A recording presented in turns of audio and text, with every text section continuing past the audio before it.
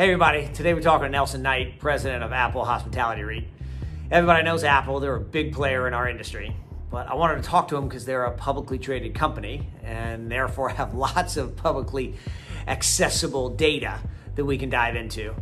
Wanted to ask Nelson a bunch of pointed, candid questions and see if he'd be honest with us. The questions obviously are, what's the solvency, what's the liquidity, what do you plan to do with all your cash? And what issues are you having today that maybe we can learn from. Hope you enjoy it. I did. Thanks. Nelson, how we doing? Thanks for joining me today. I appreciate the time. Hey, it's great to be with you, Teague. Appreciate you inviting me on Teague Talks. So, where are you? And you're looking great. I like the sport coat. I appreciate it. Thanks, man. You like the home done haircut as well? So Is that still haven't gotten to the yourself? barber. Yeah, it's a joint effort between my wife and myself. Good for you. So where are you? You at the office? You at the house? So I'm at my home actually today, working from home. I've split my time between the office and home, but spent the majority of the time in the office. But today just felt like a good day to be working from home. How are you as a homeschool teacher? You know what? I am not a great homeschool teacher. I have 4 little kids, including one that's going to be going to kindergarten next year and is trying to learn how to read this summer. And yeah, let's just say I am grateful that I married up, and my wife is doing a fabulous job in their instruction. So fortunately, I don't know when your kids get out of school, but my 2 older kids got out of school this past weekend and are ready for summer break. All right, so let me dive into the portfolio and the COVID impact, because that's the other questions everyone has. So if my stats are right, you guys currently have 233 hotels, over 30,000 rooms in 34 different states, 87 different markets, and 12 brands. So you got a lot of diversity, and I think that's part of why we wanted to talk today. Everybody knows who Apple is in our industry. You guys have a lot of different hotel types across the country. So we'd like to hear what kind of impacts you're having. So maybe start with what kind of impacts you're having, but what kind of closures did you have to do at the peak? What did those numbers look like, and what does reopening look like? Okay. Yeah, happy to talk about that. You know, as we look, Teague, one of our corporate strategies and pillars is to be broadly geographically diversified. We're the largest, as you mentioned, 233 hotels. That makes us the largest select service publicly traded REIT out there right now, and we've ultimately been able to leverage our operating model of select service properties in a way that's allowed us to remain open at all of our properties, with the exception of one hotel that we ultimately closed for a brief period of time in April, our Carolina Beach Courtyard, which government mandated us to close. We've since reopened that property, and it's actually one of our better performing hotels, given its leisure demand, drive to nature of the property. But by and large, we've been able to limit our staffing models at each of our properties to support the low occupancy modes that we're in, and in markets that we have multiple properties, we've been able to cluster those hotels. So in markets such as Cape Canaveral, Florida, which we own 3 hotels, Homewood Suites and a combo Hampton Inn and Home2 portfolio, we've been able to essentially flex the inventory of rooms based on the demand in the market. So when we opened up the combo property, the Home2 Hampton Inn, in early April, we actually opened, but we're just accepting reservations and pushing those to the Homewood Suites. Because of the shuttle launch that occurred last weekend, demand picked up. We were able to flex our inventory, open up the combo hotel, as well as the Homewood Suites, and drove really good occupancies during that period of time. And we have other markets that we've been able to cluster and do that same strategy, where we've been able to flex essentially based on what the demand is generating in the particular market. So let's move on. Let me talk about if you've seen any difference, not necessarily amongst brands from the operations and not necessarily amongst brands, but from the chain scale, from the product type. Have you seen any improvement from, extended stay? We're hearing a lot is extended stay is doing better than your daily ones, suburban doing better than urban, that kind of stuff. Any tendencies you can share with us? Yeah, I think all of those points are accurate at this point. Our portfolio mix is roughly 33% extended stay. Those properties have been outperforming on a relative basis our other assets, but really we feel as though we're poised to benefit disproportionately to some of our full service peers, just given the fact that we're in a select service box that has fewer rooms to fill, has a more lean operating model, and historically has led and paved the way through a recovery. What we're seeing is a preference towards the value proposition that brands like Hilton and Marriott offer through their guests, and really a desire to look at the extra space that an extended stay hotel might offer, or the fact that with restaurants closed or limited access to restaurants, the ability to cook in room, all of those things I think are leading to an outperformance on the extended stay side at this point in time. Yeah, again, right in line with things that we're hearing. Are you seeing any difference in the markets?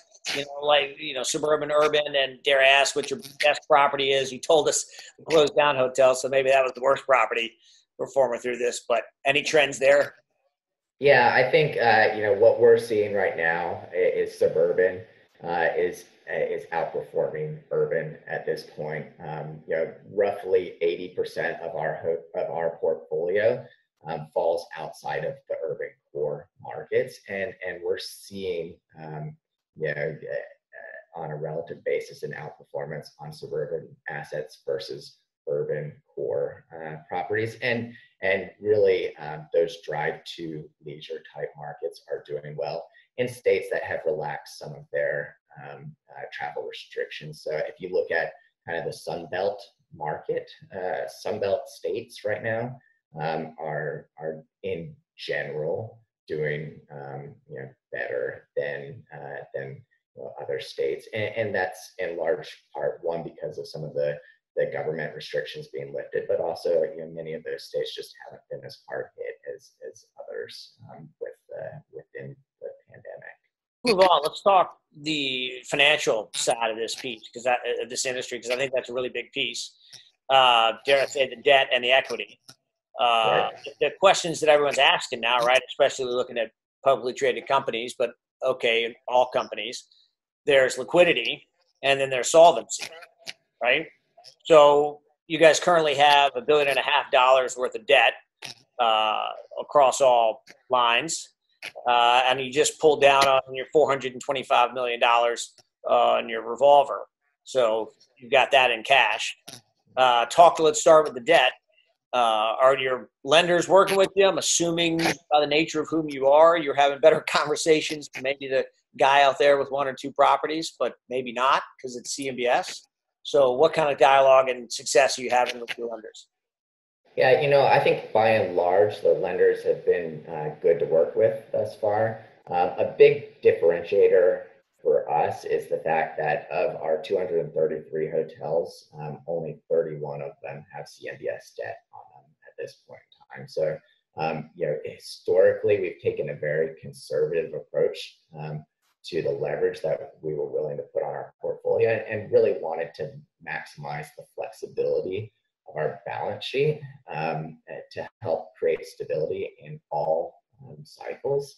And so that's helped in those conversations. The fact that we just don't have as many encumbered assets, it certainly helped. As we've had our conversations, as of the end of at the end of the quarter, and we were up to date on all of our payments, and we hadn't tripped any of our debt covenants. I think that bodes well for our position or our ability to be able to negotiate and modify some of the debt covenants that we have, and we're in the process of doing that right now. And you've seen other public REITs come out with their debt terms. I would anticipate that we would be in a similar position as they are in terms of what type of relief we'll be receiving in the near term. Yeah, you mentioned your low leverage position, and my numbers show compared to your competitors, you guys are 58% liability to gross asset value, and which is pretty close to industry low. And some of the other guys on the high end are 90, 95, 97, 98% leverage. So you guys are in a really good position there.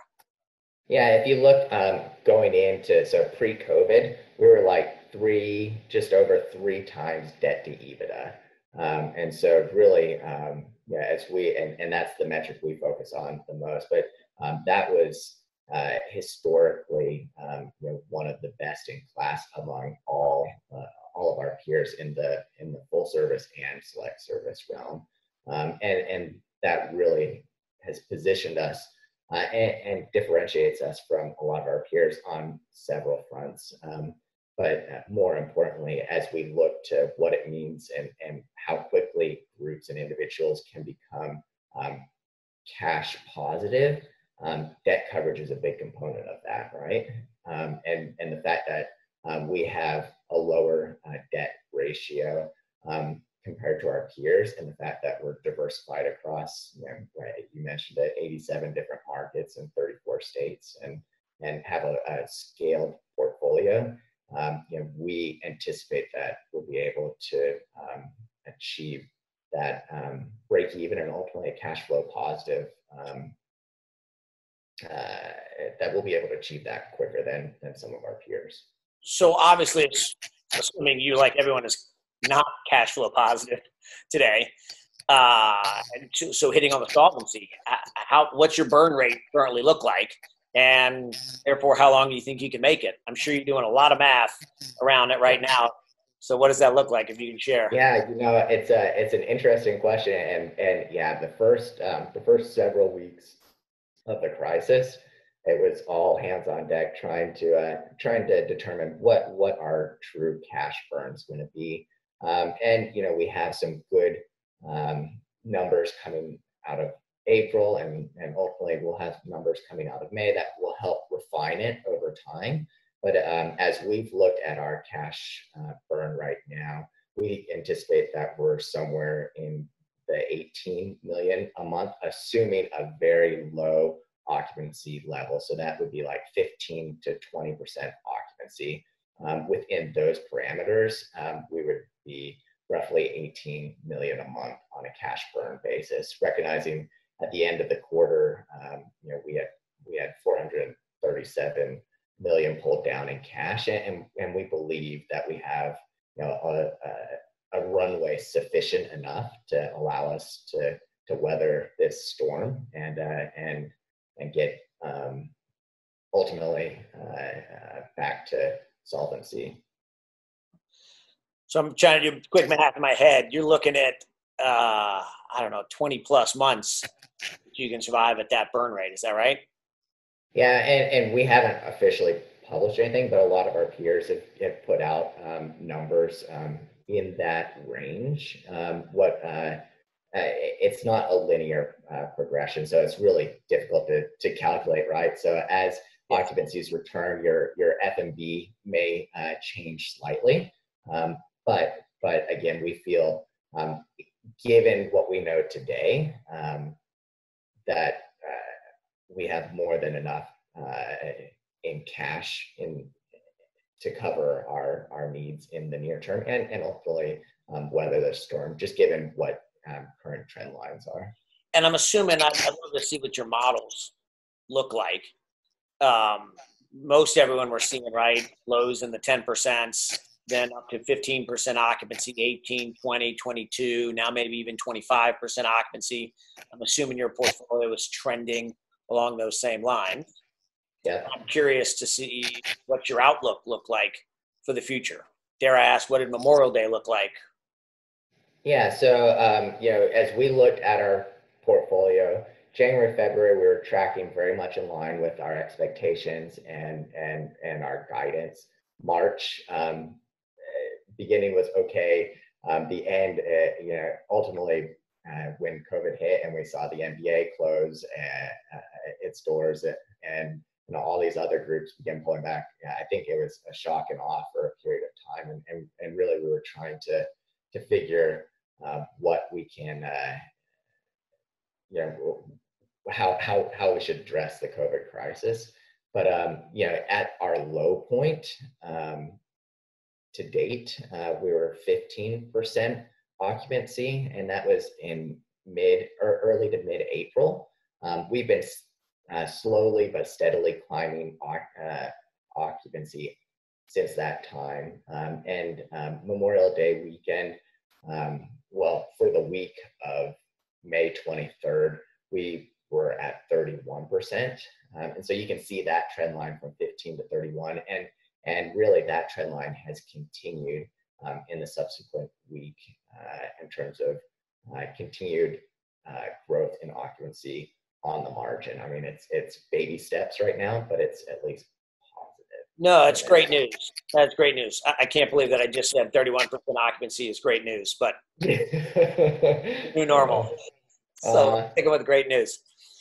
So let's talk a little bit of the offense strategy.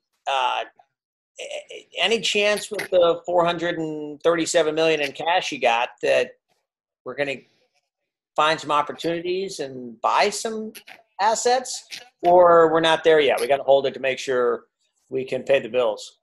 Yeah, I think as I look at it, I think a few things need to happen. First is becoming cash flow positive. So as we're looking, cash preservation is important to us, and so becoming cash flow positive is an important component. And I think for the items I've outlined, the fact that we have a lower debt ratio and debt payments, as well as being able to spread some of our G&A costs across a broader portfolio, I think we're going to hit that profitability a lot sooner than some of our peers. And at that point, I think you'll begin to see us look to refine our portfolio similar to what we've done historically. So this year, prior to COVID, we had sold 2 assets. You had helped us sell one of those assets, so appreciate that. And we had bought 2 additional hotels. And so we were refining that portfolio. And I think what you'll see in the early stages of the recovery is first a desire for us to become cash positive, and then a refinement, a pruning of sorts of our portfolio. And then ultimately, should the capital markets come back, the desire and ability to grow at that point. So let's talk the sell side. I think, dare I say, for all the buyers that are out there saying, when is Apple going to sell me something? When do you see that happening? And maybe you're just reallocation of dollars within your portfolio, but when do you see that happening? I think for us, what I would like to see prior to us looking at any meaningful transactions on the sales side is a shrinking of the bid-ask spread. So as I look at it right now, we're kind of at the widest point, if not, maybe that was a week ago, and it's slowly getting a little bit narrower as more information, more data is coming out. We have a better understanding of what it's going to cost to carry these properties in the near term and how quickly they're going to come to profitability. For us, where we're low levered, we're broadly diversified, we have the ability to weather the storm for a period of time. We are only going to be opportunistic on disposing of assets to the extent that it ends up providing value ultimately to our shareholders. I think you're right, and I'll say it so that I was going to ask, what do you think the bid-ask spread looks like right now? Maybe I'll go ask, and then I'll answer for you. You see it as much as I do, but it's wide. We're not, and I think because it's as wide as it is, we're not seeing a lot of transactions right now. And I think the frozen debt markets are also playing a big part in the fact that we're just not seeing a lot of transaction at this point. But yeah, I mean, we certainly fielded a number of calls on the front end of the crisis that were very opportunistic in nature in terms of how they would value particular assets. And we're just not there right now. We have we believe in the core product that we own. We believe the select service and extended stay model are going to lead the recovery, and I think we're positioned well to have, relative to other asset groups in our space, a quicker recovery. From a transaction standpoint, just stats, in March, there were 88 deals, hotel deals across the entire spectrum. In April, there were 8. And in May, I think I saw 11. Right. Well, biasedly, we closed one last week. It was a deal under contract pre-COVID that all but died, and we, without a retrade, but kept it alive, and it closed last week. Right. So there are some getting done. Yeah, there's some getting done, and the groups that focus on getting to that finish line, I think can get there. We're still receiving reverse inquiries on a number of our assets, and we're exploring opportunities. But it's become increasingly more challenging to underwrite the dispositions in today's environment, and I do believe over time that's going to improve as the debt markets return and as we get further into this recovery, where we have a better understanding of what the operational implications are going to be at these low occupancy levels. All right, let me see if I can't make you uncomfortable. Let's talk about your stock price. Sure. So pre-COVID, you were, $16 in January-ish, February, up to a low of $4.48. Currently trading $11.60, if I checked this morning. Right. I won't ask if you feel like you're overvalued right now, running 31% occupancy. But how do you feel about your stock price today? Yeah, I think as I look at it, it's been choppy for the last several months, right? As the market has tried to factor what COVID really means. If you look at it, from where we're trading today to where we were trading pre-COVID, that represents roughly a 30% discount. You're not necessarily seeing individual assets trade at that discount today. And we've had a number of our analysts come out favorably on our business model, and with price targets that are above where we're trading today. And so I think where the market looks is forward. And if you look and believe in the business model that we are, the select service, broadly geographically diversified, a healthier balance sheet than the majority of our peers, and the ability to weather that storm, and the fact that leisure and business transient is going to lead and pave the way out of this recovery most likely before other large box group type convention business, then I think that supports some of the reasons why we might be trading where we are. So you guys, like everyone, have suspended dividend. When do you see that coming back? Yeah, on the dividend, out of an abundance of caution, we pay a monthly dividend, and we suspended our dividend similar to all of our corporate peers. For us, I think what we want to first see is being cash flow positive. That's an important component. And at that point, I think we'll reassess what our dividend policy um, and metrics will be. But for us first, cash flow positives is an important component. So talk about how you see the recovery, and maybe ask what you're modeling. And is it 2023, 22, 24? When are you seeing that full back, full RevPAR? I mean, your crystal ball is as good as mine. I think most industry experts are anticipating a prolonged recovery, and I think looking at our portfolio and how it's positioned relative to some of the bigger boxes, I think we'll outperform those through the recovery. But I believe it's going to be more of an extended recovery at this point in time. I love it, Nelson. This has been great. I'd love to get you back to Atlanta and go to a Hawks game. Yeah, me too. I don't know when we're going to get to do that, but I keep asking Mitch, when do we get to go back? Yeah, we need to put some pressure on him.